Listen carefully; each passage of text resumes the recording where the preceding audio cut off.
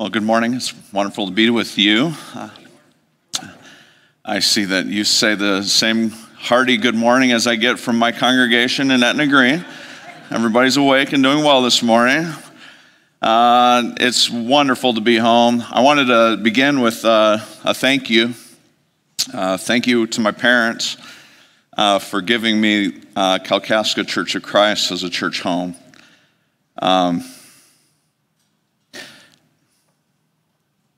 I'll get through the message, but there's people I want to thank. My mom and dad, giving me a church family, giving me close friends that have stayed friends. Mike and Kim Babcock are a true gift to me and my family, and I'm thankful for them. I realize the problem of saying names because I'll leave people out, and if I leave you out, it's because I don't like you. And I can remember it was a Sunday morning. My parents, I don't know where they were, but I was hanging with my grandma and grandpa at church, and this was many, many years ago, and I was just a little boy. And Grandpa gave me the offering envelope, and he said, "Here, put this in the tray." So it was in the old building, and I had walked all the way up the aisle, and Dan was given, some rousing speech to give you guys to give all your money, and I walked the envelope, just walked it right up, and then Dan said something like, God wants a cheerful giver like this or whatever, and everybody started laughing, and I was so embarrassed. I ran out down the hallway, and then I raced into the old library, and I tucked myself in the corner, and I said, "I'm never going back to this place again." And Mike came and found me. Do you remember this? Mike came and found me and consoled me, and I still went to church. That's just one of my early memories of the friendship that I have had with Mike and what he has meant to me, being there for me. Still someone I can call at a moment's notice, and he will be there for me. Pastoral ministry, I don't know if you know this or not, but pastoral ministry is a lot of being baptized in mineral spirits, and it will take away all of the shiny veneer that we have in our pride and our ego, and it will reveal the true character that's within yourself and who you are. I have found myself in moments in ministry where I have felt like maybe I was under the mineral spirits for a little longer than necessary. I took a sabbatical in 2015, and I was broken. I was hurting. And I needed a break, and it was Dan and Sherry Johnson who recently retired in ministry, and Dan began his Rest Ministries. And he came and he gave a sabbatical for me, and he ran things in Etna Green where I serve, and he took care of everything. And Sherry, and they did their thing, and there was even a funeral while I was gone, and Dan said, "You don't worry about any of it, I'll handle all of it." And I was able to be away with my family. And at the end of my sabbatical, I came home. I came here. And I met with 3 men that have meant the world to me. And Mike Babcock and Jeff Badgerow and Doc Hodgman. Doc was in California at the time, but he wanted to meet and pray with me. And I shared with them my brokenness and my hurt and the things that were that had caused an anger. This is probably entirely more personal than what you were expecting, but that's okay, right? And I shared with these guys, and it was the most healing, the most grace-giving, but also at the same time, big brother sort of knock upside the head to show the pride and the brokenness that was within me. And they showed me God's grace and his love. Doc Hodgman wasn't able to be there. We met at like 6 in the morning. Doc was calling in from California So it was like 4 in the morning in California. I can't think of anybody I would wake up at 4 in the morning for. But Doc did that for me. There's people to say thank you to. Jan Wood, she greeted me the way I knew she would. She said, "Hey kid," or "Hey son," it's one or the other. Whenever I come home, I can guarantee a hug and a smile. She was my Sunday school teacher. One of my favorite moments was the Sunday school party. We went out to their lake and we got to horse around on the lake. Another time, she did this cool thing. I don't know if you guys get to do this anymore, but Sunday school at McDonald's, it was a gift. We got to go to McDonald's for breakfast. Real deep Bible study there. I can remember taking a bunch of straws because I recently learned how to roll up the straws and snap them and break them and make the popping noise, I took a whole sleeve of them, and she was so mad at me for getting that many straws out of the little cubby thing. I'm the reason why you don't get to go to Sunday school at McDonald's anymore. If you wondered what happened, it was me. You can blame me. Pastoral ministry has a way of sort of tearing the veneer of our ego. In the last year in particular, I think that you have all felt the sort of tension and hurt and suffering. What has happened culturally, what has happened across the world, around the world, is we've revealed what's within ourselves. The insecurities, the brokenness, the hurt. We've revealed our character, what we truly love, what we truly hate. We've seen people that we've loved never come back to church. We've seen people that we thought were our friends turn to not being such good friends after all. And this morning I want to share with you something that I've been learning in God's Word that has helped me put one foot in front of the other to be a little stronger and be a little more courageous and be a little more trusting that God is with me and that God cares for me. And I hope that in the lessons I've learned from God's Word that you would be encouraged to know that God is with you, that God cares for you, and God is proud of you, and God loves you. And whether I mentioned your name or not, that you are significant to the kingdom of God because you have a place in God's family. You have a place here. You are a people who love the Lord God with all of your heart, with all of your soul, with all of your mind, and with all of your strength. And God is proud of you for loving Jesus. And He wants to keep using you for His glory and His honor. I got a handshake and a back slap from one of my favorite people in the whole world this morning. Gordon, thank you. There's too many people to thank, but I'm thankful for all of you and what you mean to God's kingdom. Let's pray together. Heavenly Father, we love you, and I thank you for this day. And I thank you for your kindness and your graciousness to us. Open our hearts as we open your word. We love you and we praise you. It's in Jesus' name. Amen. This morning I want to share with you a story from Exodus 33. In Exodus 33, the Israelites are out of the wilderness, they're in the midst of the wilderness. They're out of Egypt. And God is rescuing his people. He's taken them across the Red Sea, and the people of God are trying to figure their way out. And they have messed up big time. By Exodus 33, they've already shown a tendency to wander away from God when things get difficult. And I know that we know that. Like, it's hard to stay trustworthy and true when things get difficult. And this is just what the Israelites face. And they already turn and they worship another God. And God is furious with them. And he says to them, to Moses, and he says to him, I'm not going to go with you. My presence is no longer going to go with you. You guys are a stiff-necked people. And if I go with you, I might get so angry, I might kill all of you. I mean, this is the real happy Sunday school lesson. And God is furious with the Israelites. And Moses says to God, well, if you don't go with us, what's the point of this whole thing?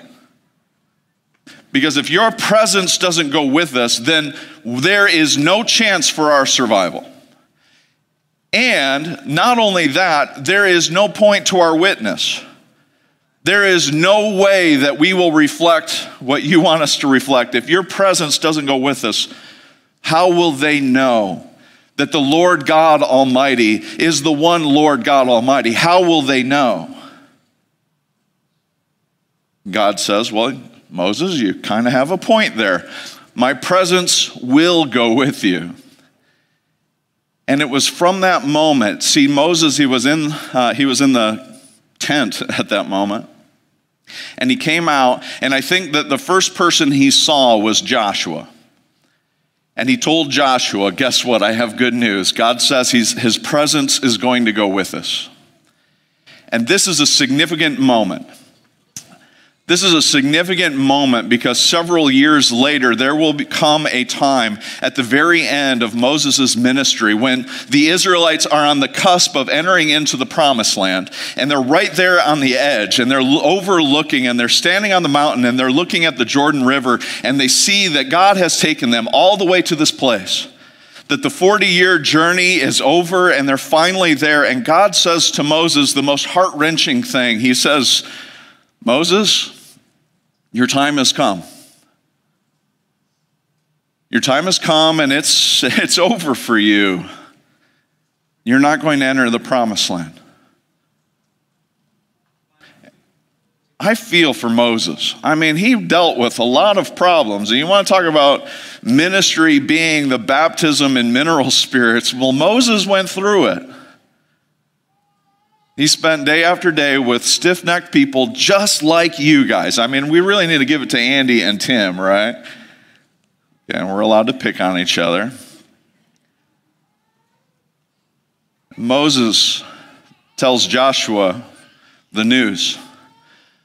I'm not the one who's going to take the people into the promised land. It's going to be you. And the same good news that Moses brought out of the tent, he gave the same good news to Joshua. And he says, I'm not going to go with you, but I have good news for you. What's going to happen is that God is going to go with you, and so you can be strong and courageous because you can know that God will not forsake you, that God is going with you. And this is Deuteronomy 31. And God says to Moses and to Joshua then, you can go and you can be strong and you can be courageous. Maybe you have that verse written on your wall, be strong and courageous. Maybe you wrote it, or maybe you have it on your bumper sticker, maybe you have it on your wall. And I just want to encourage you that you're probably using it all wrong. There it is, right there for you. You're probably pulling it right out of context. And here's what I mean. We hear, be strong and courageous, and this is what my mind does. Maybe you're like me. My mind says, okay, pull myself up, be strong, be courageous. It's riding on you. It's riding on your strength. It's riding on your courage. It's riding on what's within inside of me. I can do it. Who feels that way? I can do it. And that is entirely not the point of what Moses is saying to Joshua. It is not in your ability that Moses is calling Joshua. There's nothing significant about Joshua that he should be strong and courageous enough to lead this people into the promised land. It is entirely not ability and everything about the availability of God. It is his presence that gives strength. It is his presence that gives courage. It is God and God alone. And so you go with this confidence, you go with this courage, you go with this strength because you know it's not riding on your faithfulness, but the everlasting, ever-present faithfulness of God in Jesus Christ. And so you start looking at Scripture and you realize God is over and over again taking people who have very little ability, and everything about God's presence and his availability in their life is what gives them the strength and the courage to take one step in front of the other. And so God says to Joshua, go into the promised land and be strong and courageous. Be strong and courageous. Jesus would do this with his disciples. Jesus would take his disciples and they would ascend a mountain, and he would say to them, in Matthew 28, he says, all authority in heaven and on earth has been given to me. Therefore go and make disciples of all people, all nations, baptizing them in the name of the Father, Son, and Holy Spirit, teaching them to obey everything I've commanded. And then what does Jesus say to his people? What does he say to his disciples? He says, and surely I'm with you to the very end of the age. Jesus promises his presence for his disciples. In Acts 1, 7, and 8, we get the story of the of the disciples just before that saying, when are you going to restore the kingdom? And he says, guys, it's not about that right now. Get your head on straight. It's about this. He said to them, it's not for you to know the times or the dates that the Father has set by his own authority. Rather, help me out here. All right, but you will receive power when the Holy Spirit comes on you, and you will be my witnesses in Jerusalem and Judea and Samaria to the very ends of the earth. You will receive my presence. You will receive my spirit. I will always be with you. I will never forsake you. Jesus is giving the same promises that God gave to Joshua, that God gave to Moses, that he gave to Abraham, that he gave to David, that he gave to Elijah, that he gave to Elisha, that he gave to everyone who would say that Jesus is Lord and Savior. And he says this through Paul in Romans 8. He says that the same Spirit that raised Jesus from the dead is the same Spirit that is in you. The same Spirit that raised Jesus from the dead is the same Spirit that's living inside of us. And so we can know that we can have courage and we can have strength. And Romans 8 goes on to tell us some of the most well-known scripture verses that remind us of comfort and love. That I'm convinced that, and Paul says, I'm convinced that neither height nor depth nor anything else in all creation will be able to separate us from the love of God that is in Christ Jesus our Lord. Over and over and over again, God is telling us that his presence is going with his people. And I just want, for myself included, for us to feel the sense that it's not riding on me and my ability, but it's on the availability of God and his incredible love and the presence of his Spirit that gives me strength and courage to put one foot in front of the other.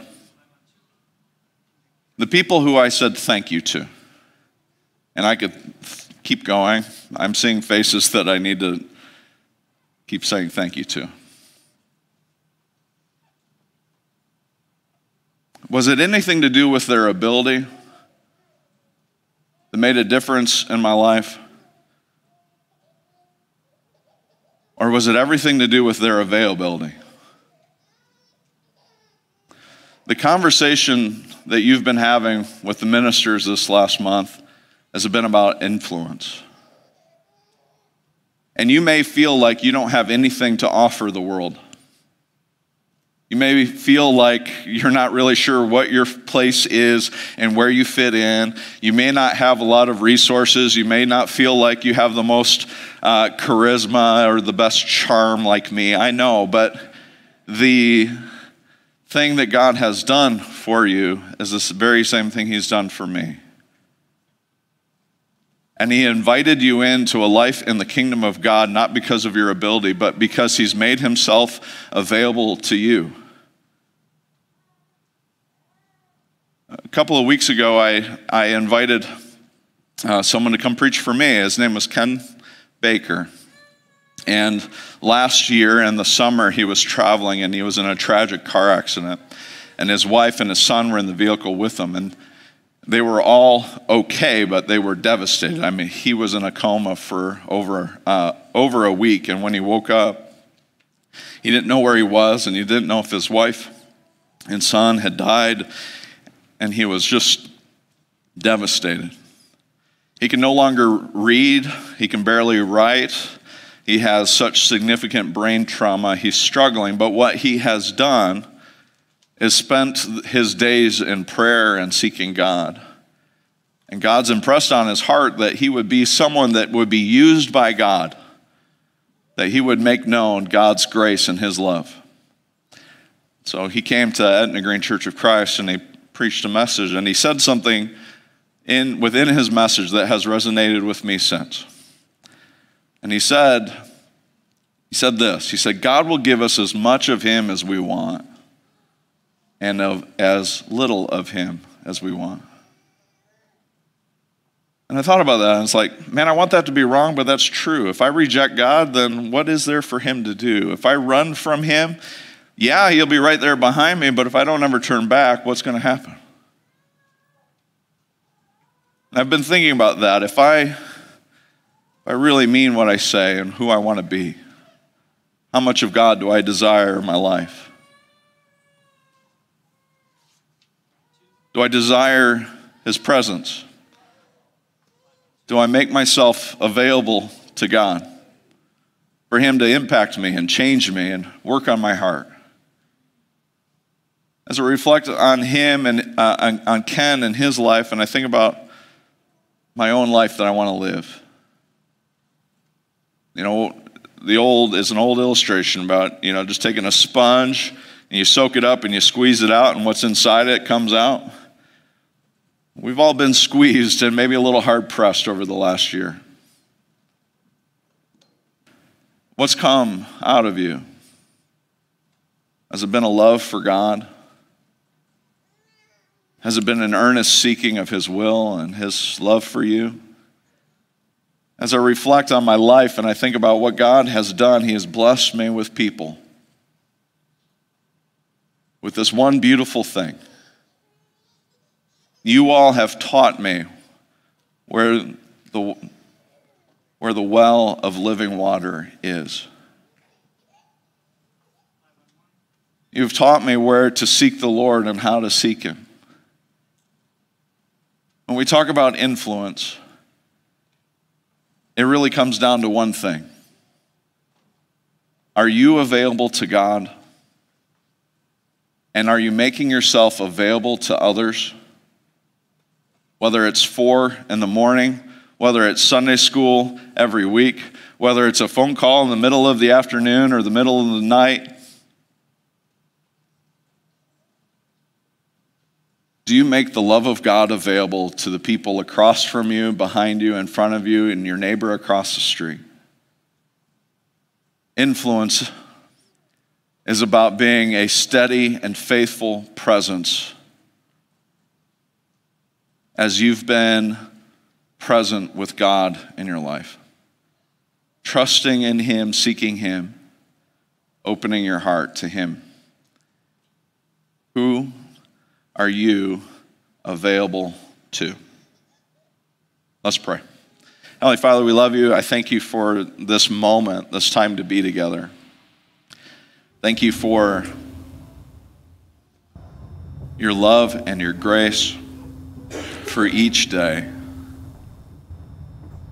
Thank you for the Kalkaska Church of Christ. Thank you for those who I have mentioned.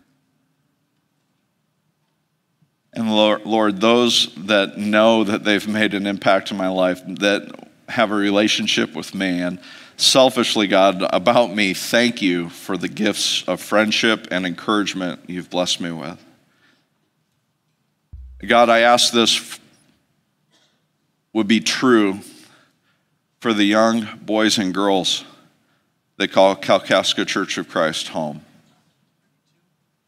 That their story would be in many ways my story, of faithful Sunday school teachers, of wonderful family friends, of elders who prayed for and loved, of minister who knows their name and cares for them.